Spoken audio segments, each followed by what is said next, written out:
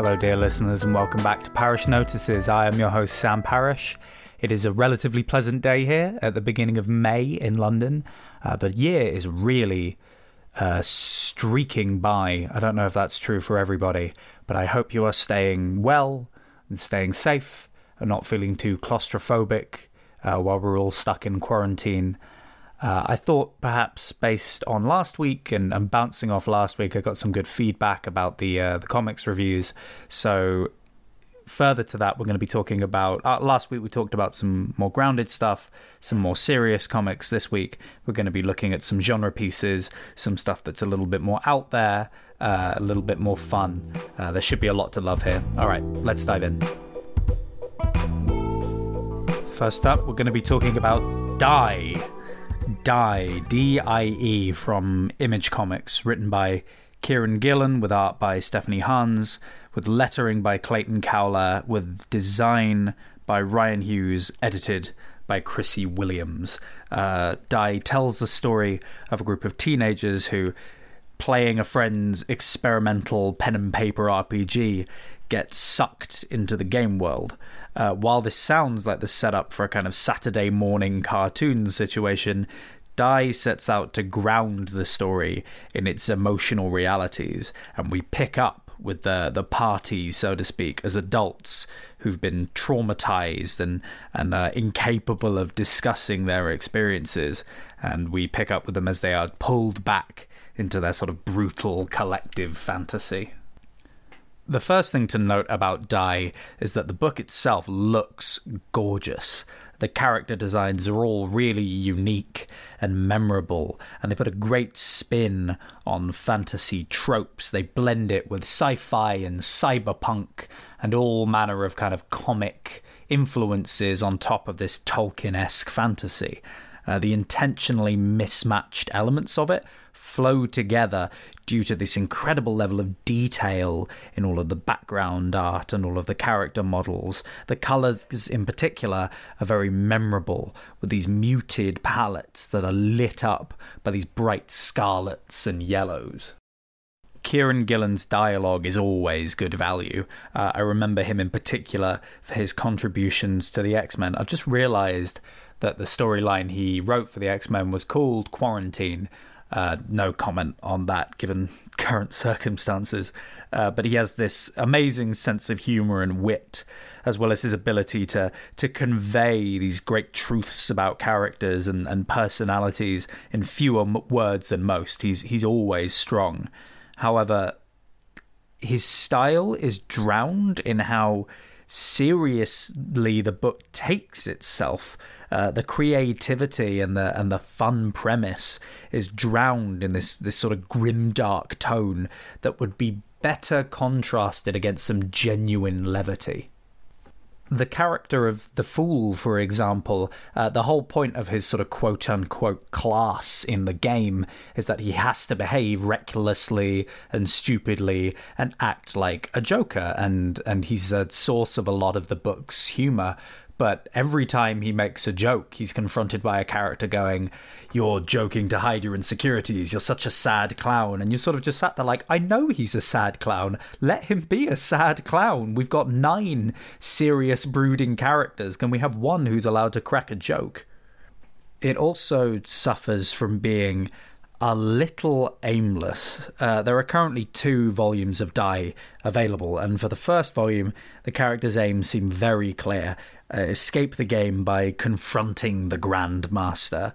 But by the second volume, the characters seem to have lost their way and lost their drive, and some are mired in the politics of the game world, which would be fine, but in the first book they sort of openly mock the details of the world building, saying, it doesn't matter, we just need to get out. And by the second volume, they're very invested in it. It's got a very high concept and a very wacky setting. In that way, it reminds me of another Image Comics production, Saga, which is one of my favourite comics of the last several years.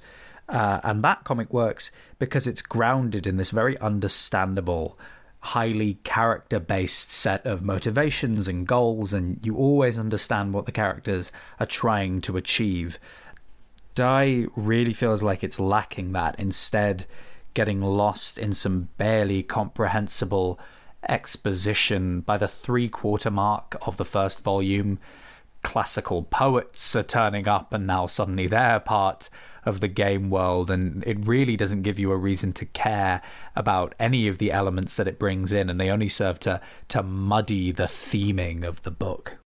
I was at Comic-Con when Kieran Gillen was talking about Die, and I was really intrigued by the things he was saying. He was talking about some great ideas about how Sol, the Grand Master, represents the issues with staying stuck in a fantasy world, and how he felt like that could have been him at one point in his younger life.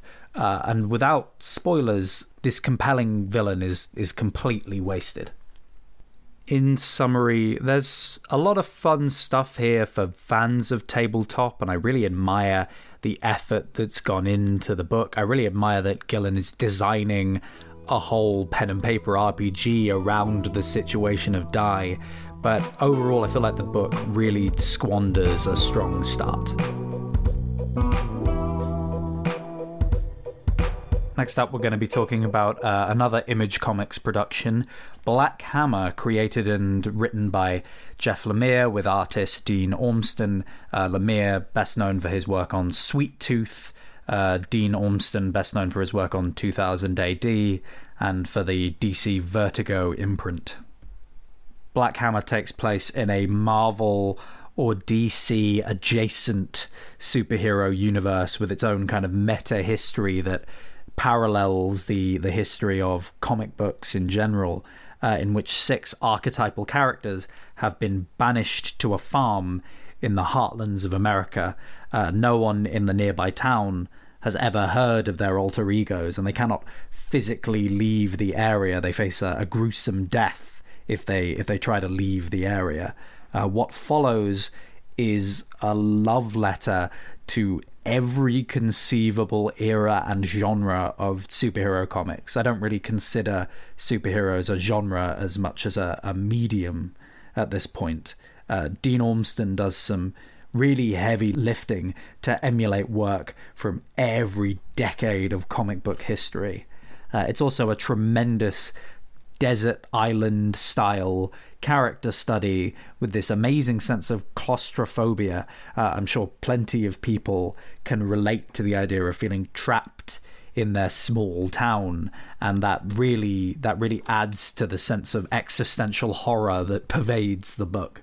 It also uses the wacky logic of superhero comics to create some really unique horrors. I was particularly affected by the plight of Golden Gale, who's an elderly woman trapped in the body of her child superhero counterpart.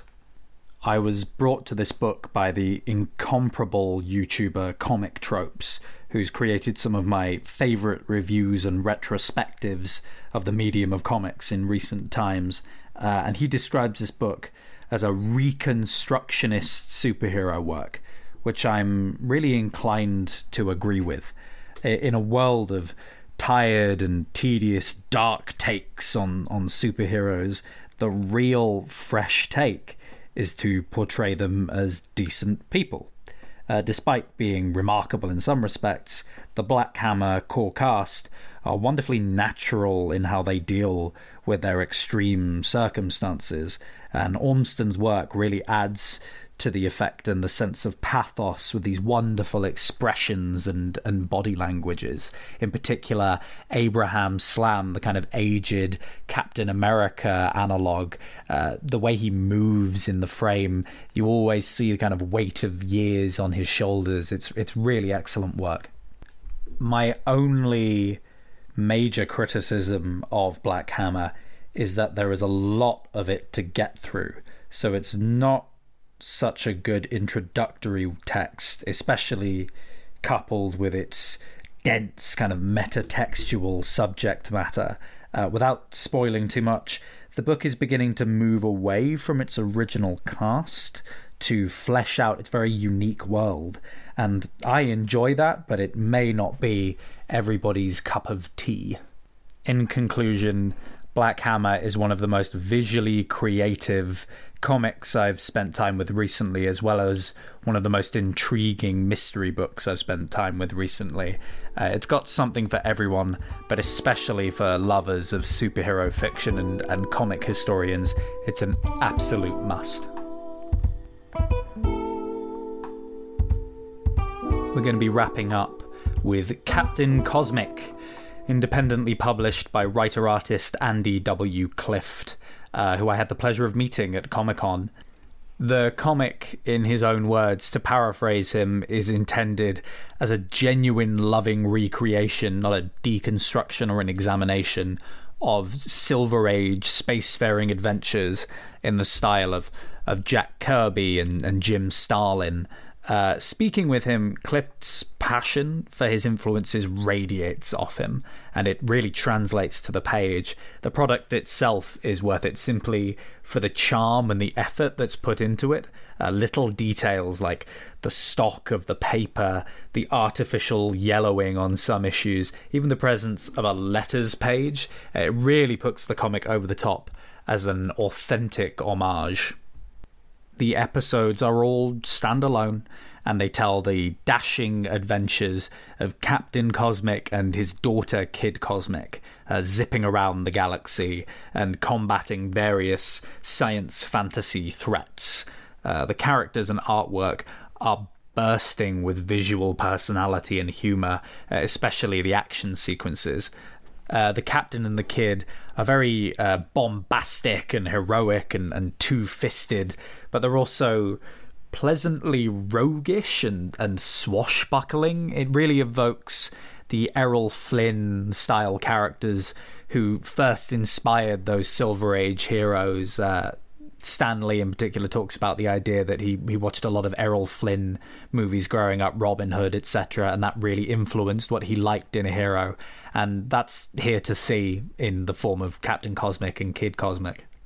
Despite being these traditional episodic circular stories about static characters in this, self-consciously campy world, they're living out these comics code authority approved stories of the inexorable triumph of good over evil. The issues of Captain Cosmic have an unexpected amount of nuance and depth in their limited pages. The antagonists are all very unique, each espousing their own villainous motivation and backstory and credo, and more often than not, quick thinking or compassion win out over brute force. I'm excited to see what Clift does with his next story, which seemingly is about some sort of social media superpowered starlet. The verdict overall, much like I called Ghibli in a previous episode, Captain Cosmic is a panacea for stressful times. It's great both as a curiosity item and as a fun, light read. For me, it was the perfect convention buy.